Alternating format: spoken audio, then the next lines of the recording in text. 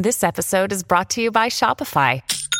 Forget the frustration of picking commerce platforms when you switch your business to Shopify, the global commerce platform that supercharges your selling wherever you sell. With Shopify, you'll harness the same intuitive features, trusted apps, and powerful analytics used by the world's leading brands. Sign up today for your $1 per month trial period at shopify.com/tech, all lowercase. That's shopify.com/tech. Hello, everybody. This is Marshall Poe. I'm the editor of the New Books Network. NBN listeners like to read books and buy them. So we thought we'd tell you that right now, our friends at Princeton University Press are having a remarkable site-wide sale. You can get 50% off books, including ebooks and audiobooks, with the code 50, F-I-F-T-Y, at checkout until May 31. You can save some real money on Princeton University Press books. I encourage you to go there and check it out. Welcome to the New Books Network. Hello, everybody, and welcome back to Scholarly Communication, the podcast about how knowledge gets known. I'm Avi Stamen, your host for today's interview with Ayelet Baram-Tzabari, professor at the Faculty of Education in Science and Technology at the Technion in Israel. No, I'm not Daniel Shea, and you might be surprised to be hearing from someone else on this channel. Don't worry, I haven't kidnapped Daniel. He's invited me to co-host the podcast with him over the next few weeks. I'm very excited to be, discussing and hosting this podcast and discussing important topics with leading scholars in the field of science communication. And I look forward to interacting with you, the listeners, as well. Just a quick word about me before we start, so you know who I am. I'm the founder and CEO of Academic Language Experts, a company that's dedicated to assisting academic scholars to prepare their research for publication and bring it to the world. As you'll see in my upcoming episodes, I'm really passionate about two things: academia and language. Academia and language. I'm originally from Baltimore, Maryland, and I moved to Israel immediately after high school. I studied education at the Hebrew University in Jerusalem. And nowadays, in my spare time that I don't have much of, I'm an avid mountain biker who likes to explore singles in the desert. And I'm the co-host of the New Books Network Scholarly Communication Podcast. So what more could you want? And I want to say a word about my guest today, Ayelet. So Ayelet heads the Applied Science Communication Research Group. Her training is in science education. She has a PhD from the Weizmann Institute of Science. And she also specializes in science communication. She was part of the prestigious Marie Curie Fellowship at Cornell University. But in addition to that, Ayelet actually previously was a journalist, editor, and a TV presenter up until 2008. And that shaped her commitment to evidence-based practice and research in science communication and education. Ayelet founded the Israel Science Communication Conference Series, and she used her position as an elected member of the Israel Young Academy from 2016 to 2020 to build a national infrastructure for science communication training for scientists. She cares a lot about the international community of science communication and was honored to become an elected member of the International PCST Network Scientific Committee. Recently, Ayelet received the Higher Education Award for a young faculty member for an exceptional contribution to society and the community in Israel from the Council of Higher Education. Ayelet, thank you very, very much for joining me today. It's a real honor and pleasure to have you. Hi, Avi. Thank you for having me. Oh, it's really great, and I just want to say that you're very brave, being my first guest on an NBN podcast. So, we'll be learning the ropes together. So, Ayelet, I have to say your background is non-typical, atypical, I would say, for an academic or a professor, especially at your age. So maybe you could tell us a little bit about how you started out in your career and what led you to academia, and how that came about. Well, it is a funny story, I think. So when I was already at very young age, I knew I wanted to be a biologist. I think it started with popular science, with the book of The Double Helix by the discoverer of the structure of DNA, Professor Watson. And I was sure I'm going to be a biologist. And also I had a very good plan for that. I thought on the first year of university, I'll find a cure for cancer. The second year of university, I'll find vaccine for AIDS. It was a big thing at that age. And I left the third year open because I didn't know exactly what I was going to solve. And then when I started my biology training as an undergraduate, I found out a very annoying problem that I did not expect, which was that I hated being in labs. I mean, I really, really hated it. And that's a problem when you want to be a biologist, a molecular biologist. So yeah, like the antibiotics would not kill the bacteria when it saw me. The when I go collect specimen in the desert, I would get lost. It just wasn't not a good choice for me. But I didn't realize that what I really enjoy doing is talking and writing about science, and I actually had quite a lot of chances of doing that because as a student, I was working as a journalist. So it was a really big tension between the enjoyment and the joy that I took in writing and talking about science and between, actually doing science. So at some point, at I think third year, I found out that A, I'm not going to find cure for cancer, and B, I need to find another academic route. And since I'm from Israel, and Israel is such a small place that everybody knows everyone, I just went and, asked one of the professors what she thinks I need to do. I was in, this crisis stage. And she said something along the lines of, when I was in a postdoc in Stanford, I knew someone who did something called science education. Maybe you should look into that. And, based on this one sentence, I went and did a PhD in science education at the Weizmann Institute. I thought, yeah, that would be the solution to my problem. And while I was doing that, I found out that there was another discipline that existed in other countries, but not in Israel yet, that is called science communication. And these are people who actually care about how does scientists talk with different audiences outside of schools, because most of the interactions between science and society is not something that takes place within formal schools.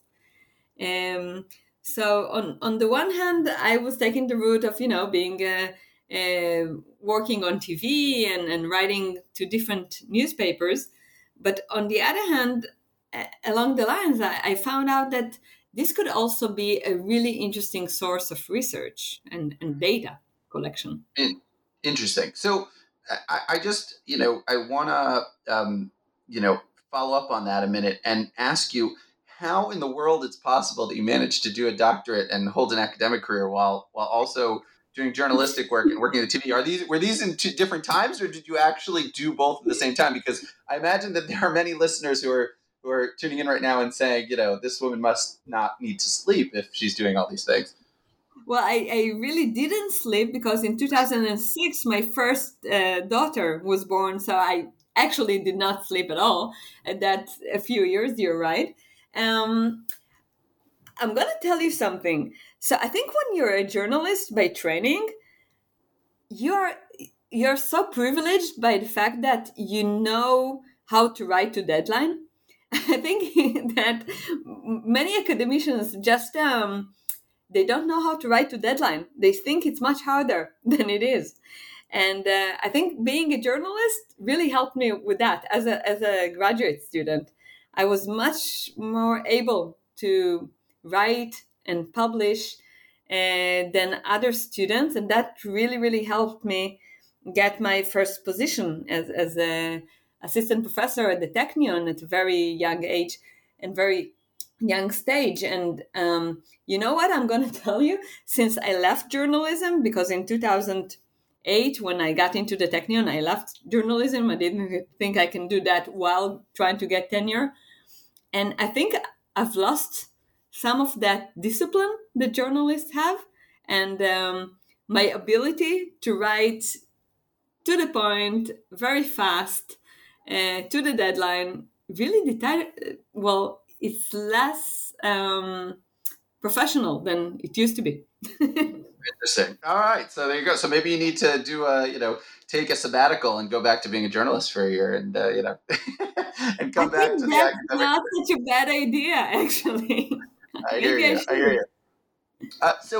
you. And maybe you could tell us a little bit about the evolution of your research. Did you already target science communication already in your PhD as a field that you were writing about, or did it really start more from science education, and then only later on, as you developed, did you start working on science communication? And what within the area of science communication, what piqued your interest? What really stood out to you as like, ooh, that's something that I want to, dive deeper into?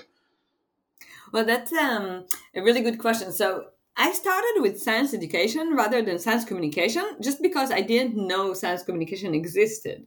And it really didn't exist in Israel. So science education was, the closest thing that I found.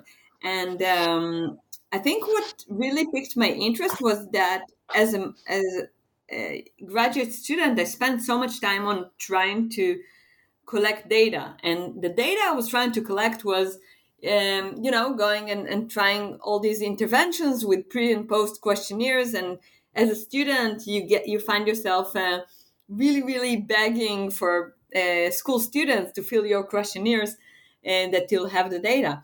And I wasn't alone in that. And what I also noticed was that we're trying to assume what students need to know. We give them questionnaires, they don't know that. We come up with an intervention, and then we give them another set of questionnaires, they know it better, but then when the PhD left, then they don't do it anymore and everything is lost.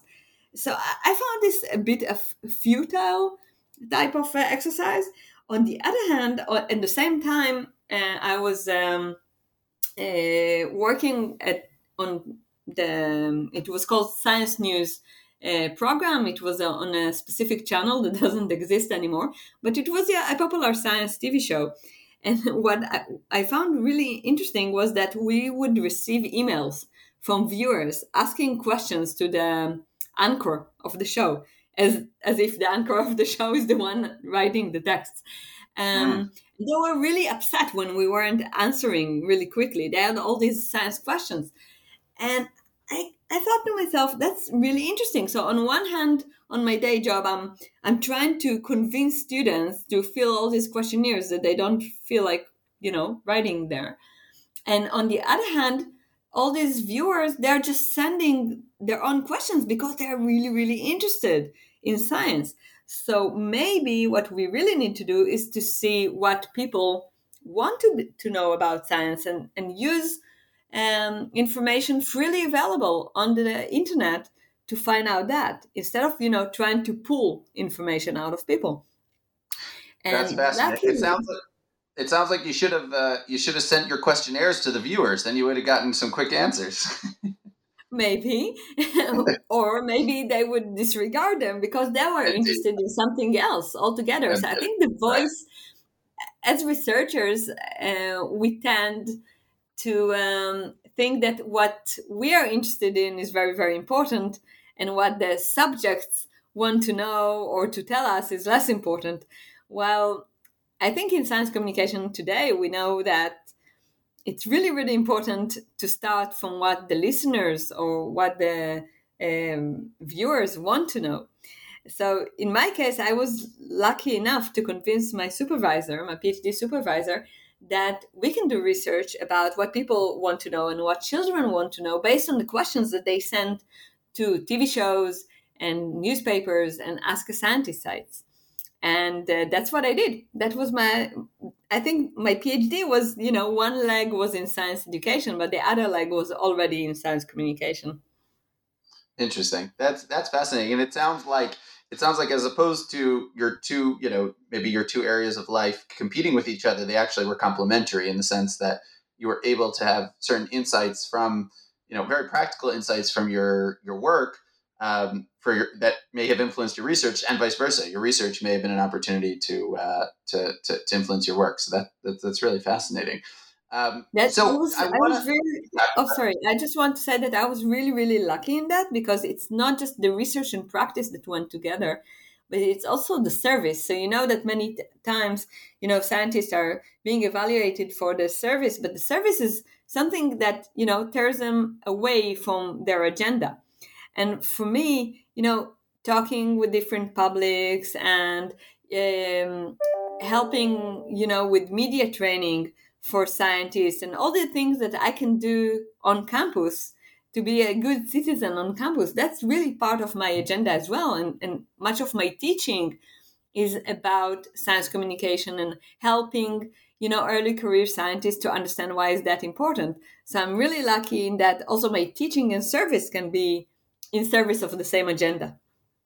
Indeed, I think that's a struggle that many academics have, is that the requirements or expectations of the academic community can sometimes pull them away from what they actually, the reason they went into academia in the first place. So in that way, I mean, I don't want to call it luck, because I think there's a certain amount of thought that and insight that you had in order to combine these two passions that you had, and turn it into something really special.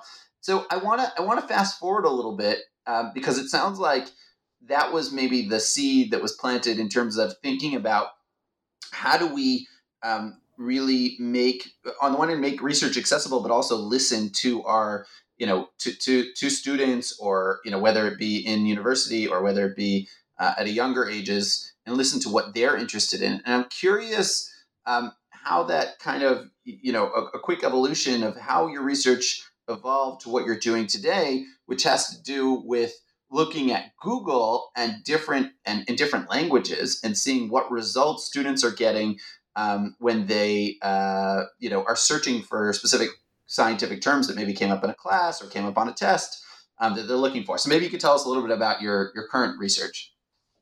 Okay, so I think there's two sides to this coin. One side is how to support scientists in effectively communicate their science, but the other side of the same coin is what people do with science in their lives, if they do anything with science in their lives. And if you think about it, it's really not that different from what I started doing, because when I started in my PhD asking these questions, I asked, what do people want to know? And the way I looked at it was using their questions. But if you think about it, search terms are not that different from questions. So these are questions that we ask, for example, Google, in order to get the information we need. It could be information just for fun and curiosity, but it could be useful and practical information for making decisions or to doing a task for school. It could be many different ideas.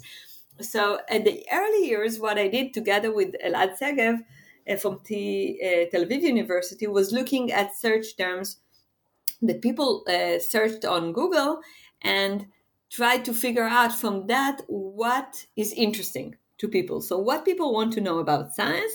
And also, when something goes on in the media, for example, there's like a new Nobel laureate from Israel or something like that. So how long is the window of opportunity for people to go on and search for information about that topic? Okay, so think about Angelina Jolie talking about the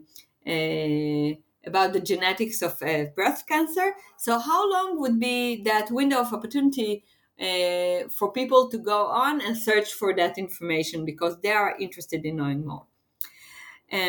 So that was a very interesting stage. And then we said, okay, but different people find different information if they look at different languages. And also, it's not just different information, it's also different quality and different types of information. So what exactly happened was that I had a master student who is a biology teacher. She's teaching biology in an Arabic town, and she wanted to enrich her presentation about the cell membrane. So what happened a few years ago, that, as she told me, she was looking for information about the membrane in Arabic, and she found that all the first results, all the first pages of results, were discussing the hymen, the female hymen, and how to know if it's broken or not, and what to do if it is before your wedding, or things along these lines. So she was very troubled by that, and she looked from membrane in Hebrew. And what she found was partly about cell membranes, but also partly about the theatrical show called Krum by the great theatrical composer Hanoch Levin, but really not about the biological aspects of cell membrane. So she ended up looking for cell membrane, for membrane in English, and used the English search results to enrich her PowerPoint presentation, which was in Arabic. And when she told me this story, I was really puzzled. I told her, you know how everybody is saying, yeah, today all the information is at your fingertips. Students don't really need teachers to teach them, just to guide them, because all the information is available for them anyway. And all these statements that always makes me really, really angry. Because, first of all, the information is available if you speak English, not if you speak other languages necessarily. And also, the fact that the information is there doesn't mean that it's accessible to students or to public audiences. And what we thought and what we started to do was really to choose, in her case, 30 canonical terms around science, like mitochondria and enzymes and so forth, and looking for the search results that you get in Hebrew, Arabic, and English as searched from the same place. And we did find quite disturbing differences. So the quality of information in English is better in many aspects. And you can imagine Swiss students sitting near each other in Haifa or in other city that has multi-language students. And each one of them get different type and different quality of information. Interesting. So if I could maybe, bring this home, I'm wondering if, the ramifications of what you're saying is that in theory, let's take the coronavirus for example. We could be, first of all, we could be using different terminology to explain, and different terms, but even, to try and describe a phenomenon, which isn't necessarily a bad thing if we're talking about different languages, but we have to make sure we're talking about the same things. But even worse is you may have a situation where certain people have accessibility to information that's really critical to their own health in a way that others do not. And when trying to come up with policies, even between countries for travel or health, we may not all be privileged to have the same information at our fingertips in order to be able to even properly communicate and try and come up with solutions or suggestions for policy. Exactly. And when you give an example like COVID-19, this is, of course, much more complicated than canonical science, for looking at, the thermodynamics law. So maybe we don't expect much difference when we look at canonical terms that are being taught in almost every science curricula. But we can expect much more differences when it comes to science in the making and emerging technologies and socio-scientific issues, and of course, misinformation and conspiracy theories. And that's exactly what we're doing now. So today, with a group of collaborators, what we're trying to do is really we came up with a list of search terms that are representative to some degree of socio-scientific issues like climate change and genetically modified foods and issues like evolution, and also emerging technologies, and also conspiracy theories that are prevalent in different countries all over the world.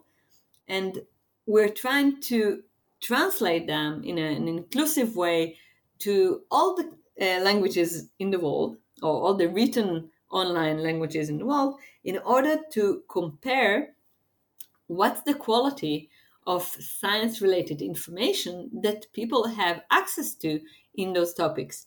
So at the moment, we're not yet there. We're not there yet. We don't have all the languages, all the written languages, of course.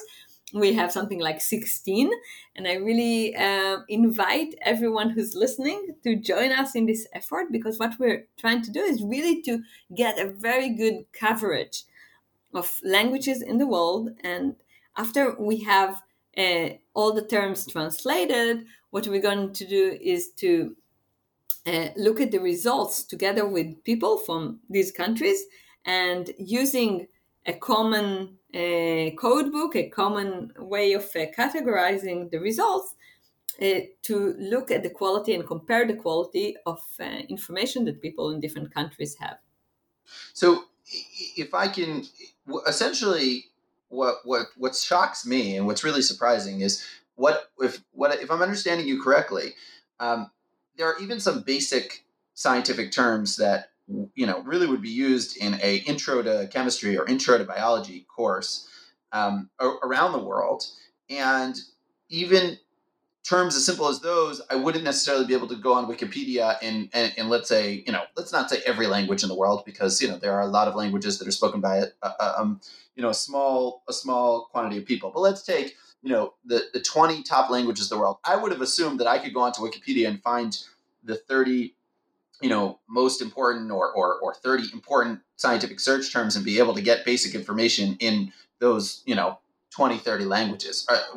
But if I understand what you're saying correctly, that's not necessarily true. We can't just assume that Wikipedia or any other site really covers the full gamut in terms of scientific terms in major languages. So I didn't look specifically at Wikipedia. Of course, Wikipedia was one of the search results that appeared in many of the canonical science terms. So it may be, again, I'm not saying, I'm just saying it may be that the explanation on Wikipedia is rather good in many of the languages, but this is only one of the search results. You get many others, and it's a question also of what type of results do you get. Let's assume you're looking for something that is like CRISPR, okay? So something that is a bit more advanced. It's not something you learn in a junior high school. It's a new technique for editing a genome, and you want to know what it is because it's something that appears in the news, and you want to understand the world you live in. You might find that there's huge differences in the type of information and the wealth of information and the accessibility of information that you may find. Because even if there's, let's say, a good Wikipedia page, which is very detailed, it might be beyond the level of information that you can understand, especially if you didn't take science in high school.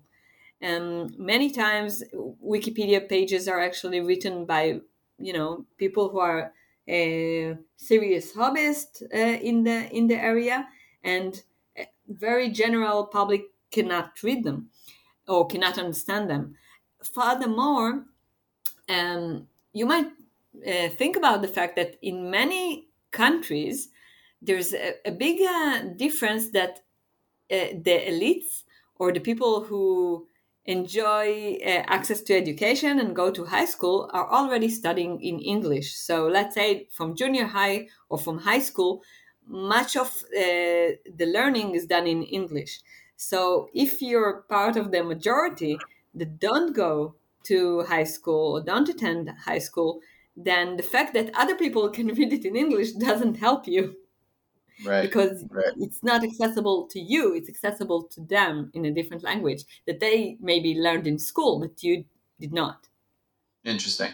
So it sounds like, I don't mean to give you another research project, but it sounds like there's an issue here with language accessibility, but there's also an issue here with maybe giving the students the ability, or another player the ability to curate that information so that it's actually helpful to whoever's searching for it. Meaning, there may be there may be 10 results on a Google page. 3 may be great. 2 might be, slightly inaccurate, and 3 more might be totally false, or agenda driven, or conspiracy driven, and even people's ability to know which sources they can trust and can't trust is probably an important part of this discussion as well. Of course. So media literacy and critical thinking are major issues. I must say, sorry to be a party pooper, but I think what research shows us is, A, many people don't know how to do what you just mentioned, so evaluate sources. B, even if they know to evaluate sources, our cognitive biases, whenever it's about, things like evolution and climate change, not to mention conspiracy theories. So many times our own cognitive biases help us choose what we wanted to find in the first place, not considering quality. And third, I think what research shows us is that even if people know how to spell out how to evaluate websites, it doesn't mean they actually do it in practice. So they might tell you if you ask them, but they don't do that. It's like, that what's healthy for you and what not to eat, and that you should exercise, but, well, maybe you do it, but not. I know about myself that there's a big difference between knowing what's right to do and between doing it. Right. Of course. And I think there's a temptation, especially when we're looking for, we use Google for many different things in life, but, with our waning attention spans, maybe we have a tendency to read, to glance over short form content, which may not necessarily be a bad thing. But it could very well be that if we see something that's very detailed and includes too much information, we may gloss over it, even if it is a good source of information. So I'm sure the attention spans have a factor to play here as well. We can also there's a lot of topics, so we're not going to be able to cover them all today. But I'm sure there's a difference between text and video. But I wanna move on. Maybe we'll have a follow-up session where we can get into some of these issues more concretely. But I'm curious. I want to take a step back for a second, and I'm curious if you have had any thoughts or observations that you've had over the last 3 years. I think that since the corona pandemic has started, about how effective or ineffective the world of science communication is or has been in dealing with the pandemic, and what flaws may have been revealed in terms of how well we do with communicating science, and maybe what are some of the things that can be done about those? That's a really good question. I think it's very broad. It's different, between countries and between speakers and so forth. So I can't say that everybody did great or everybody did really bad. But what we can see, I think, is that there are things that are easier than others. So I think what's easier for scientists or medical people to understand is, for example, not to use jargon, or that there are words that they understand and the audience shouldn't, so they should explain it, or the idea of metaphors and analogies. So all these are ideas that, of course, you need to work on that and be conscious of that. But that's something that people can rather easily learn, I think.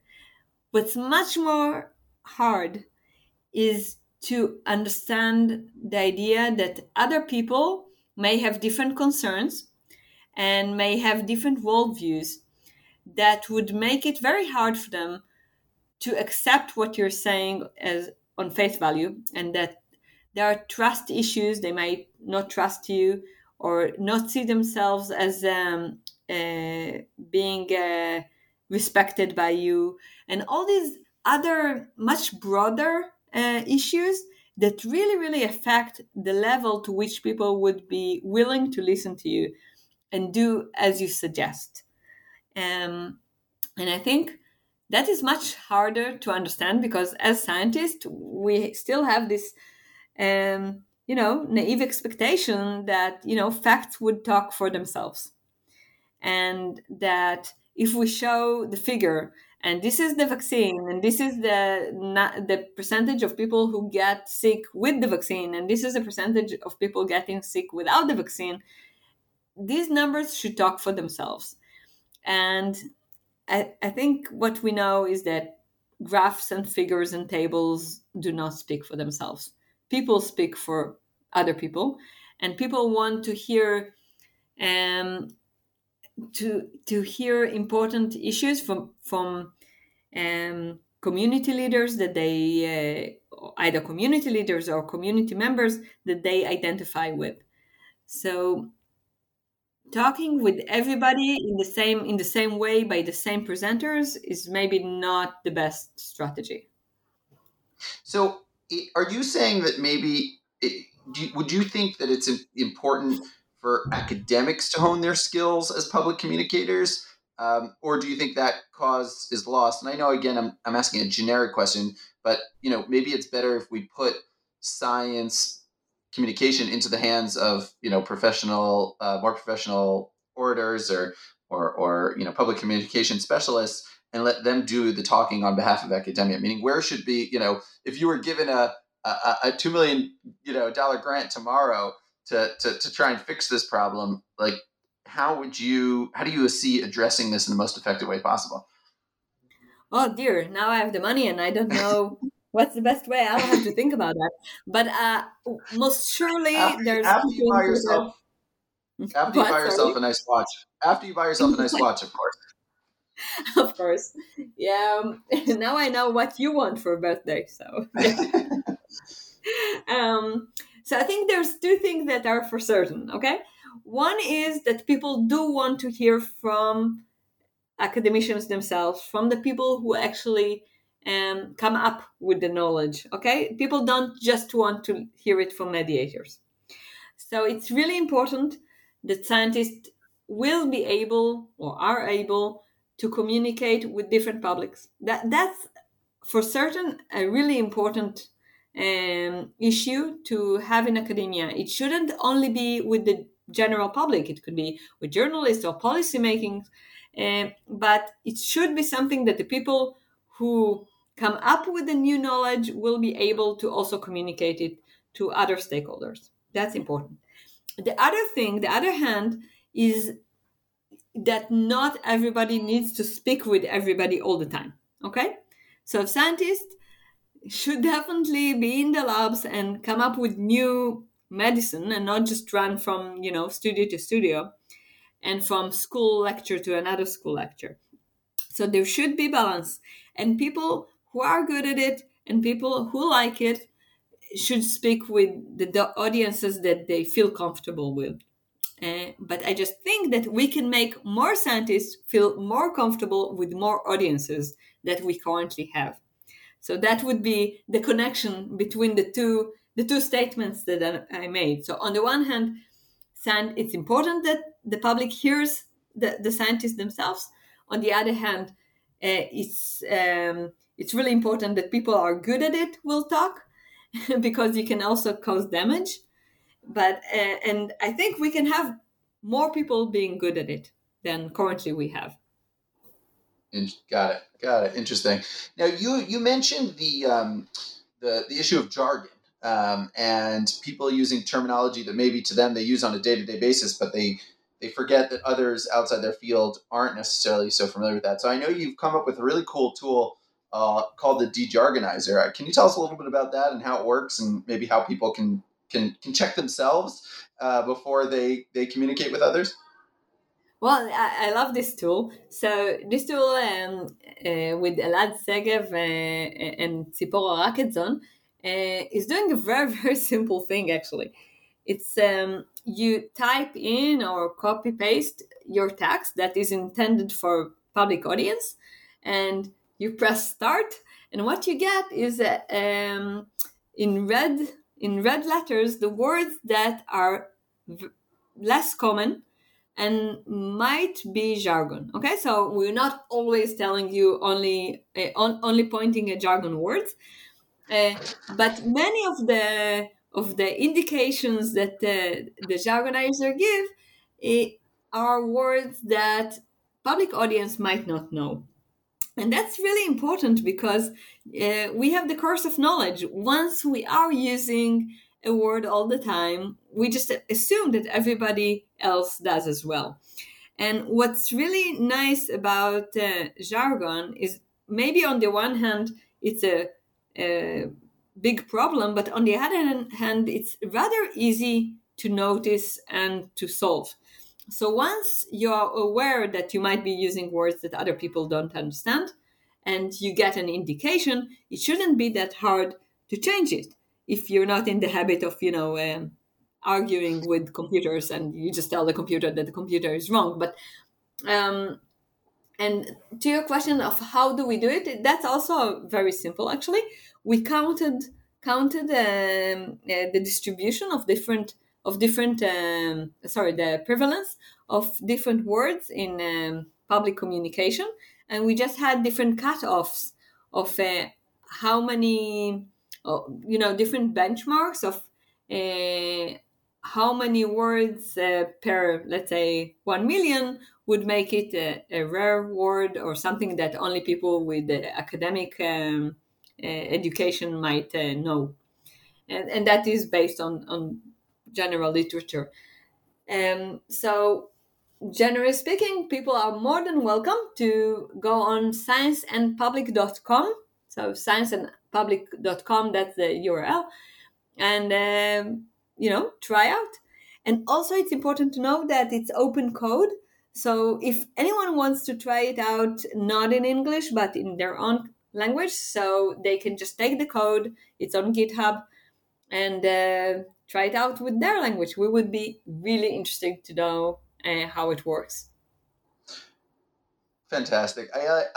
I have to say, I was very excited when I first came across your research. I have no doubt that many of our listeners are going to be very excited and want to figure out how they can either help or get help or, take part in some of the research that you're working on, or just find out more. So what's the best way for everyone, for anyone who wants to reach out to connect with you, and where can they learn more about your work? Oh, that's wonderful. So the easiest way, just send me an email. So it would be Ayelet, my first name, at Technion, my institution, .ac.il, Ayelet at Technion ACIL. And if you look for Ayelet Baram Tsabari, luckily there's like one in the world with that name. So you'll find me really quick. And of course, my works on my are on my research group website and on Google Scholar, and I'll be happy to send whatever you need. Fantastic. I really appreciate you taking the time to chat with us today. I know it's been, this has been really informative for me, and, learned a lot about, just being aware and sensitive to how we communicate, but also what information is out there and available online, depending on what language you speak. And, I just think that, it's really fascinating, and you should, please do continue updating us and keeping us in the loop about your progress, because I have no doubt that not only are our listeners interested, I'm sure that there's an ear at Google who's got one eye on this as well, trying to figure out, who this Ayelet woman is and what she's doing and who knows, what it'll turn into. So thanks so much. I appreciate your time and for being the guinea pig and being, and successfully completing our first, or at least my first podcast as the co-host of the New Books of the Scholarly Communications channel on the New Books Network. So thanks everyone for joining us, and we look forward to speaking to you next time.